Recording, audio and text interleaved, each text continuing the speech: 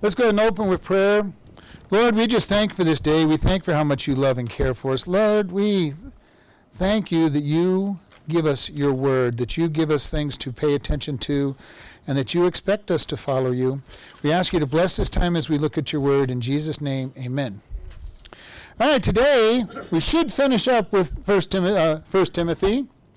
And over the month of December, we're going to do a series that I don't always do, but we happen to finish this one up just right. Just a series of different stories leading up to the advent of Jesus. Don't know, haven't figured out which ones I'm going to cover this year. Probably need to go back and look at what I covered last year, so we'll have different ones to cover this year. So I want to pray about that. And then in January, I plan to start the book of Nahum, so everybody can start finding out where Nahum is in your book, your Bible. It's one of those little tiny books in the Old Testament. Between the big books of Daniel to Malachi, it's in the middle there. So give you a chance to find out in your concordance where it's at. Mark it with a bookmark so you'll be able to find it. But then we'll have some new Pew Bibles as well, and we'll tell you where it is in the Pew Bibles. But you know, one of the things I've looked at is I've been going to church for many, many years, and I don't think more than maybe once in all those years did I ever hear any of the minor prophets preached on a Sunday morning. Now, I've heard the minor prophets 3 or 4 times in the evening services, evening studies and everything. But I just think it's important for all of us to get to know some of these books that, many of you may not have even read Nahum in your lifetime, unless you've been reading the Bible through each year. But I just want to make it an encouragement because there's some really good things in those small books that nobody reads. But today we're going to be in 1 Timothy chapter 6, starting at verse 20 and 21. O Timothy, keep that which was committed to your trust, avoiding profane and vain babblings and oppositions of knowledge falsely so called, which some professing have erred concerning the faith. Grace be with you. Amen. The first to Timothy was written in Laodicea, which was the chiefest city in Pergama, Pasitiana.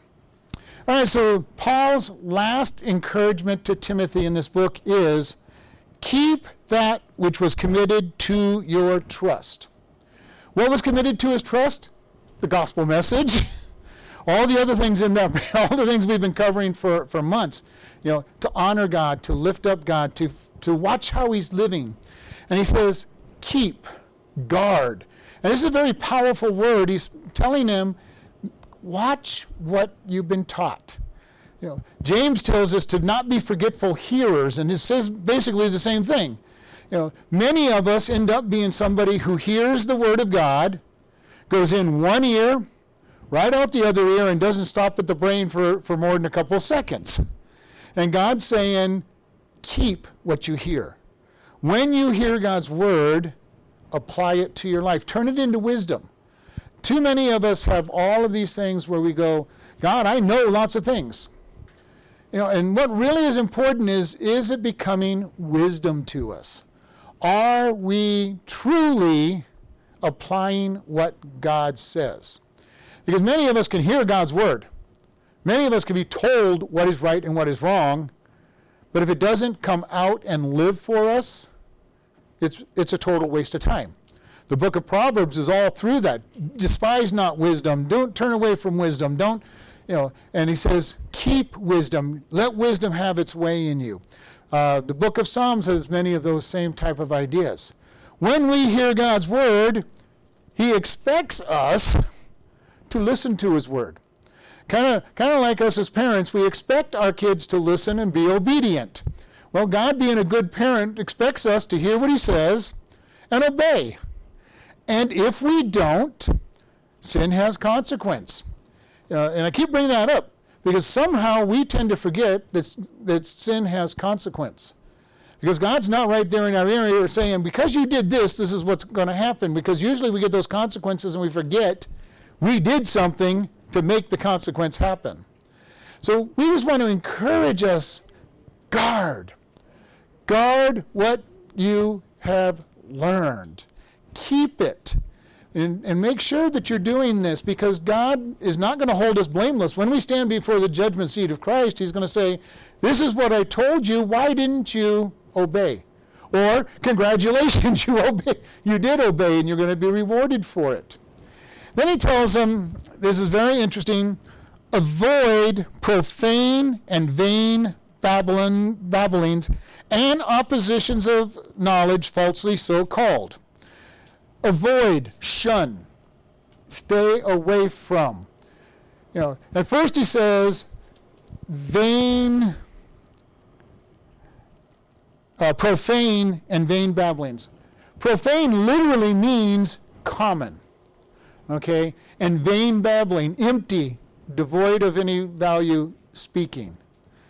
How many of us spend much of our time in vain babbling? Okay, in profane things. And profane things aren't necessarily bad and evil. Remember what I said, profane is the common. How much evil do we let into our brain and our life on each day, each week? Okay, may not even really be awful, but the question is it godly? Is it redemptive? Because if it's not godly and redemptive, it keeps us in the world, and we kind of standing in one foot in the common things and one foot where God is, and we end up being drawn into the common more often than not. And we want to be very careful about this, because God wants us to spend time in the holy, in the righteous. And this is what we've said over and over. If you keep company with those that are evil, those that are even just profane, common all the time, we will be drawn into their sphere more often than we draw them into the righteous sphere. And even within the righteous sphere of people, it's easy to get caught up with all the silly babblings. How many times you've been talking with somebody, and the next thing you know, you're talking about people. You're gossiping, you're saying things you probably shouldn't be saying, and all of a sudden it's like, whoa, what am I doing? How did I get here? Profane and empty babbling. So easy to get there. What do we fill our minds with each day? How much time do we spend watching TV, watching movies that aren't edifying, reading magazines and books that aren't edifying? And there's nothing wrong with being entertained. But as I've said so many times, if you're being entertained, how much time are you spending in God's Word? And I've said, God wants a tithe of our time as well as a tithe of our actual possessions. And that just means a simple, 2.4 hours a day, 2.5 hours a day, 14 hours a week. Now, if you come to church, all the times we have Bible studies, that still only gives you about half of your 14 hours. You still need to find another seven hours someplace. But how much time do you spend with God? And this is something that's very important for us. If I want to know God, I have to spend time with him. An example has been, how much time do you spend with your spouse? If you don't spend any time with your spouse, it's hard to really get to know them. Okay, we're married. I'm going to spend 3 minutes a day with you. I hope you're happy. I spend 3 minutes a day with you. I said hi and see you later. Your marriage won't last very long if that's what you're investing into it. And even if you don't get divorced, you don't have a relationship. Many of us, that's our relationship with God. Good morning, God. How are you doing? See you later. Don't read my Bible. Don't spend time listening to him. Don't spend time with his people. Don't spend time in prayer. And it's so easy to do that. I understand how easy it is to do that. You sleep in, you don't have time to talk to him before you start your day. You get busy with your day. You get to the end of your day and you get busy doing whatever it is you did. And you start laying down and you go, oh my goodness, I haven't read my Bible. I haven't spent much time. God, let me pray to you while I'm laying in bed, and the next thing you know, it's morning. And you said, hi, God. We need to be careful. How easy is it to do this stuff? It is super easy. It's super easy to find yourself talking about the stuff you shouldn't be talking about, tearing people down, not edifying people, And Paul is saying, Timothy, guard yourself. Guard your heart. Guard your thinking. Paul in the Corinthians says, put every thought into captivity. God wants to put our thoughts into captivity to His Word, to His being. And it's very important for us to be able to guard, put ourselves under His authority. Then he says, and oppositions of knowledge falsely so called. And if you read in the King James, it says science, and that's incorrect because the word in the Hebrew is gnosis, which is knowledge.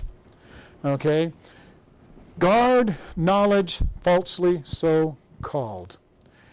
In our day and world, we get a whole bunch of knowledge that is contrary to Bible, contrary to what goes on, and contrary to what God says. Some of it is called even science. Okay? We have evolution being taught to all these people. Evolution is not science, contrary to what the scientists try to tell you, because nobody was there, nobody saw it, nobody can repeat the experiment of starting something from nothing. It's very hard to do an experiment of getting something from nothing, because getting nothing is virtually impossible. And then sitting there and watching nothing to see if something becomes something out of the nothing is an experiment that's not going to happen. And they can tell us, well, we can make life out of nothing, or we can make, actually they say we can make amino acids out of nothing. Well, yeah, we can if we do a lot of planning. We still can't make the amino acids turn into life, but we can make an amino acid by putting the right chemicals together and doing enough stuff, which just proves that it takes an intelligent thought process to make an amino acid. Okay, so that doesn't prove that life started from nothing. It doesn't even prove that a amino acid started from nothing, because it just shows that we need a very intelligent thought process behind it. So we have this, and it's been coming out of, here is what our science says. Be careful when you hear things that go contrary to the Bible. The other realm that we hear all kinds of crazinesses from is the so-called sciences of sociology and psychology. Both of those have very weird things. Once in a while they get things right. They match the Bible. Usually they don't match the Bible, and whatever God says is good or says is bad, they're saying is good and normal. Be careful. Everything we have, if it's true knowledge, must match the Scriptures. Otherwise, it is false knowledge. And we talked about this so often. God calls things sin, and we need to be calling them sin. When God says that you should not steal, He means don't steal. In our psychology world, they call sin kleptomania. You don't have a sin issue of stealing. You are sick. You just can't help yourself. You see something and you just take it away, and they excuse it because they'll say you are sick. Well, that's not what God says your problem is. He says your problem is a sin issue. Okay? We need to keep this in mind. Even though the world is trying to redefine sin as sickness, it's still sin. The drunken person does not have the problem of sin according to the world. They are an alcoholic. Now, if you drink long enough, you do get a physical addiction to it and a psychological addiction to it. But you caused it by continuing in that process that put you there, and it started out making a physical choice to do so. Now, you can get to the point where it's no longer a choice, it's just something that has taken over in your life. If you're using drugs to the point of being addicted, you made a decision to keep using something you shouldn't have been using in the first place and got yourself addicted. So yes, it comes to a physical, mental addiction to it, but it started out by a sin choice. We do this because sin always demands more, no matter what the sin is. Okay? We have somebody who starts out being a liar. They lie a lot. And what does the world eventually say? They're a pathological liar. They just can't help themselves. If they open their mouth, they're going to be lying. Well, that may be true, but it is still a sin. Okay, we need to understand God calls things sin. We cannot redefine them and say they're not sin. And why is the world trying to redefine them into sickness? Because you can't judge somebody for being sick. And you'll even hear it. If you talk to enough people about it, they go, well, I just have a sickness. You wouldn't judge somebody who had the flu and say that they were sick. No, I wouldn't, because that's something they couldn't help. That is definitely a virus that caused a problem that they did not have any control over. But God says these things are sin. We need to be careful to say, God, I agree with you. Now that gets very difficult sometimes when we're studying the Word of God, and all of a sudden we're reading a verse and we didn't know we had a problem. And all of a sudden we read a verse and God says, I want you to take this out of your life. Been there, done that many times in 48 years, and going, God, I didn't even realize that was a problem or an issue. And he goes, yep, I want you to get it out. Oh, it's hard sometimes when you get those things, and God says, are you willing to get rid of this? Are you ready to get rid of this? Our decision, if we're going to follow what Timothy says, guard it. Guard his word and say, God, I'm going to obey. I'm going to obey. I don't know how I can do it. I need your help. And then once you get over that, God will give you something else to get out of your life. And then he'll give you something else. Remember, we've talked about, Paul said toward the end of his life, I am the chiefest of sinners. Now, many scholars believe he was looking back and saying, I really started out in a bad place. And when you look at that verse, it is not saying I was the chiefest of sinners. It says, I am the chiefest of sinners. Why? Because he started seeing himself the way God sees him, or sees himself. When we start seeing ourselves the way God sees us, if he saw us without the blood, we would go, God, man, I am totally messed up. Even if I've been walking with him for 50, 60, 70, 120 years, I still look at my life and say, man, I've got so much more that has to come out of my life. And God's saying, yes. Because we're told in the Old Testament, the heart is deceitfully wicked above all things. Who can know it? When God really shows us how deceitful the flesh is, it can be scary. God, look at this. I've done so much. I've followed you as close as I can. And look at this mess down here. And remember, I've talked about that, the different sized light bulb in your heart. And God is very gracious. He starts with just a little candle and say, okay, clean up what you can see. These really big sins that you have, get them out of your life. And then you put the 40-watt bulb, the 60-watt bulb, 100, 150, 200. Eventually, he'll start firing in this million candle power light in there and saying, okay, see how awful your heart really is? Our heart, when we start really understanding our heart as individuals, it keeps us away from self-righteousness.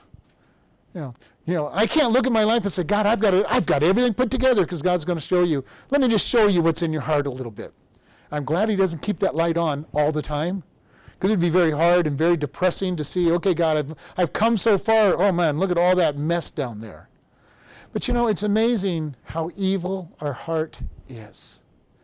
No matter how long you've been walking with God, to find yourself getting involved in gossip, getting involved with tearing somebody down in the middle of a conversation because you haven't guarded your lips, your mouth.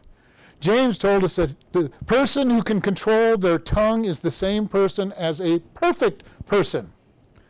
Most of us get in trouble with our tongue more than anything else. We get involved with vain babblings and profane things. We find we get that little conversation. It just gets a little on the risque side, just pushing maybe not crossing the boundary into obscene, but coming really close. Where everybody knows what we mean, but we didn't say what we meant. We start tearing people down behind their backs. Watching our tongue. Oh, that really shows where we're at, doesn't it? He says, by what you say, people will know what's in your heart. Your heart will reveal who you are. Which is why I say for most of us, if you hang out with somebody for an hour, 2 hours, 3 hours, did God and Jesus ever come up? Did anything spiritual ever come up in the conversation? If not, you have to say, How important is God to them? And that doesn't mean you have to be speaking about God every time you're speaking to somebody. But when you're talking to somebody, how important is God to you and how important is it to them? If you spend a lot of time with somebody, does God come up at all? With your spouse, does God come up? Do you bring up praying together? Do you bring up studying the Word? Do you discuss what you've heard from the Word? Or is it God just kind of a background personal thing? And I've heard this, well, God, my relationship with God is personal. I don't talk to anybody about it. Well, that's not the God that's talked about in the Bible. He's so real, he wants to be talked about. When we read the Bible, how many times do we read that somebody goes back and gives the history? People, when God brought us out of Egypt, he did this, and he brought us through, they give us all, several points. And during the time of the judges, he did this, and during the time of the kings, he did this. People kept talking about what God has done. What has God done for you? We've talked about this several times. Do you have some kind of thought process, a place in your mind, a place on paper where you go, God, this is what you've done for me. You did this, you did this, you did this. Because when things go bad, we tend to very quickly start remembering the bad. God, what a miserable life. Nothing ever goes right. You've not done anything for me ever. You just gave me a miserable life. And God's sitting there trying to go, well, what did I do last week? What did I do yesterday? What did I do last month? What did I do a year ago for you? When we start getting depressed with what's going on, we need to really look back and say, God, you are precious. The song, Count Your Blessings, name them one by one, and it will surprise you what the Lord has done. He's saying, where is our mind? Are we thinking about what he has done? And this is something that's so important that we keep this idea. And then he says, the opposition of science or knowledge falsely called. The world has a lot of knowledge that it says, here's a bunch of knowledge. Contrary to the Bible. If it's contrary to the Bible, it is not true knowledge. And this one, when it says falsely called knowledge, is the antithesis, the opposite of knowledge is what it really is. The antithesis of knowledge is what the words are in Hebrew, or the opposite. Okay? The world has all kinds of worldly knowledge for us. Satan's very first accusation when he was talking to Eve, did God say? Okay? Did God say that you could have every fruit of every tree? Misquoted. Satan is good at misquoting God, misquoting the Scripture. Eve's answer was, we can eat of every tree in the garden except the tree of the knowledge of good and evil. And then she added something herself, misquoting God, but we can't even touch it lest we die. Now there's two misquotes there. God never told them they couldn't touch it, but she said, lest we die. Okay, God did not say you might die. He says, if you eat that tree, you will die. And her statement was, we can't eat it nor touch it because we might die. She was not even believing God even before that. Now, did Adam give her the wrong information? It is quite possible that Adam gave her the wrong information and tried to make it bigger. Don't eat it, but by the way, don't even touch it. And Satan continued, and he continues to this day to lie to us, to twist God's word. And if we don't have God's word in our heart, it'll sound good. We hear things all the time, simple things like, how about this one which we've talked about, the love of money, money is the root of all evil. Okay? And people take that as if it's in the Bible. And they forget that the word in there is the love of money is the root of all evil. The desire for money itself to do, because when you have a great desire for money, you'll do anything to get it. One that's big in the United States, cleanliness is next to godliness. Now, being clean is a good thing. But that's not in the Bible. Okay? we want to be very careful. Do we know our Bible well enough to know when we are being lied to about what the Bible says? Very important. How do we know? Then he ends up, which some professing have erred concerning the faith. So Paul is going, those who are into vain babblings, profane things, and science or knowledge that's not science, err from the faith. They miss the mark. Why? Because they're not putting God first. We need to put God first in everything we do. As adults, we need that. As teenagers, we need that. As children, we need that. God needs to be placed first in our life. Because Satan wants to have God at second, third, fourth, fifth. If he can get God pushed down the road a little bit, he wins. We will miss the mark. We will not follow him. We will not be obedient. This is important for us because it is so easy to miss the mark. We've talked about this. We have problems within ourselves to miss the mark. Okay? The lust of the flesh, the lust of the eyes, and the pride of life is a big problem we have in our own life. I see things that I want. I have things that my body wants. And then, all the desires that I have don't even need Satan to give me a hard time. The sin inside of me will cause me to fail God if I don't guard what he says, if I don't make him first in my life. And we want to be able to say, God, you are first. You are what's important. And again, how much time do we spend with God? And I just want to challenge you. One of the things I heard challenged one time in a message is, keep a logbook on how you spend your week one week. And see what you do for a week, and it might surprise you. How much time do you spend in your Bible? How much time do you spend in prayer? How much time do you spend watching TV? How much time do you spend sleeping? Some people hardly spend any time sleeping. Other people spend lots and lots of time sleeping. Some people watch a lot of TV. Some people watch no. Some people spend all their time on their hobbies.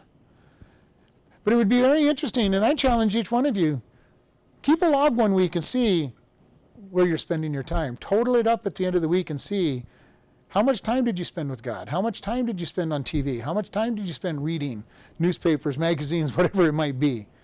Take a look at your life and be honest before God. Not that you have to share it with anybody else, but be honest before God with where you're at. And don't change your week just because you're logging it. Okay, God, I spent 120 hours this week reading my Bible. Okay, what do you normally spend on your week reading your Bible? Okay. But just as a challenge, think about that. He says, many which are professing have erred concerning the faith. What faith? The faith in God. And then he says at the very end, grace be with you. I love the idea of God's grace. Grace is getting everything we don't deserve. What a precious thing that God gives us. Gives us what we don't deserve. And I've heard so many people, they'll say simple things like, well, if they just acted a little better toward me, I'd give them grace. Well, then that would not be giving them grace. That would be giving them what they deserve. God wants us to give grace to one another. Why? Because he gives us grace. He gives us grace so that we can give grace and love to others. One of the things that I have seen over my lifetime, many, many Christian groups and churches try to get people to change by piling a bunch of rules and laws on them. Rules and laws kill. The letter of the law kills. We want to be very careful with that because God is not looking at what can I do to make myself look good. Because God sees through that anyway. He goes, I know that you're doing it for all the wrong reasons. And again, that doesn't mean that the good is bad. Okay, God expects us to change, become more like him, but he doesn't want it to be my flesh disciplining itself to look good. He wants my flesh crucified and him living out of me. And as he lives out of me, I will do more and more righteous things and be more and more like him. Not because I'm sitting there with a whip and chair, putting my flesh into the corner and disciplining my flesh, but because he has killed the flesh and making me brand new. So he says, grace be with you. Not just you, Timothy, but all those that are going to read these words. God's grace upon us. God's grace living in us. In John we're told, he first loved us and we love him. We love him because he first loved us. Because he loves us, then we show that love to other people. He gives us grace so that we can give grace to others. He puts peace on us so that we can help others get into that peaceful place.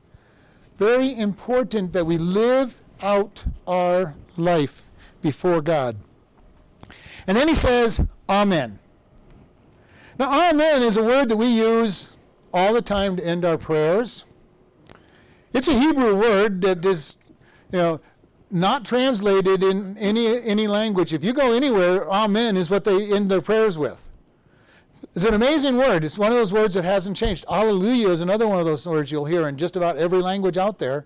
It's praise the Lord. Hale is to praise, and Yah is God. Praise God. So when you say in Hallelujah, you're saying praise God. Amen literally means so be it, or let it be so, or truly, especially if it's at the beginning. If it's said at the beginning, it's, let this be so. Truly, truly, I'm saying at the end, it said, let it be so. When we close our prayer with Amen, we're saying, God, let these words be so.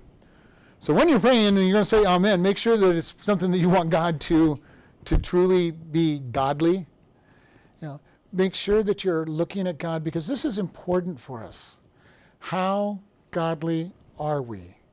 Are we living for God, or are we playing games? Many Christians are playing games with God, and we want it to be something that's real. How real is it? If it is real, we won't step away from our relationship with God, because it is real. I love being in a fellowship with God.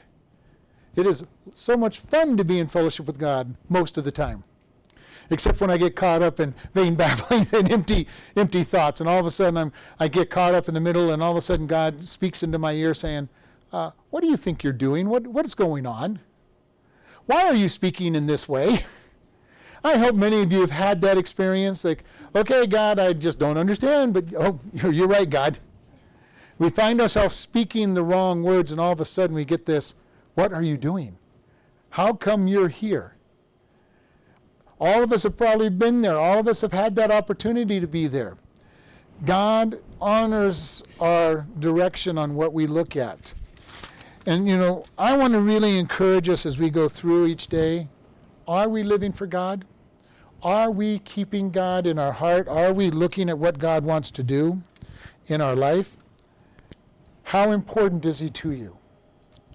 Learn to make him first. Let's close in prayer. Lord, we just thank you for this day. Help each one of us that hear these words to make a decision to draw closer to you. Lord, if there's people that don't know you, we ask that they will commit their life to you. They'll admit they're a sinner, they deserve punishment, and ask you into their heart, and they will talk to another Christian about it. Lord, for those of us who know you, help us to walk close to you and make you number one in all of our life and all that we do. And we just thank you. In Jesus' name, amen.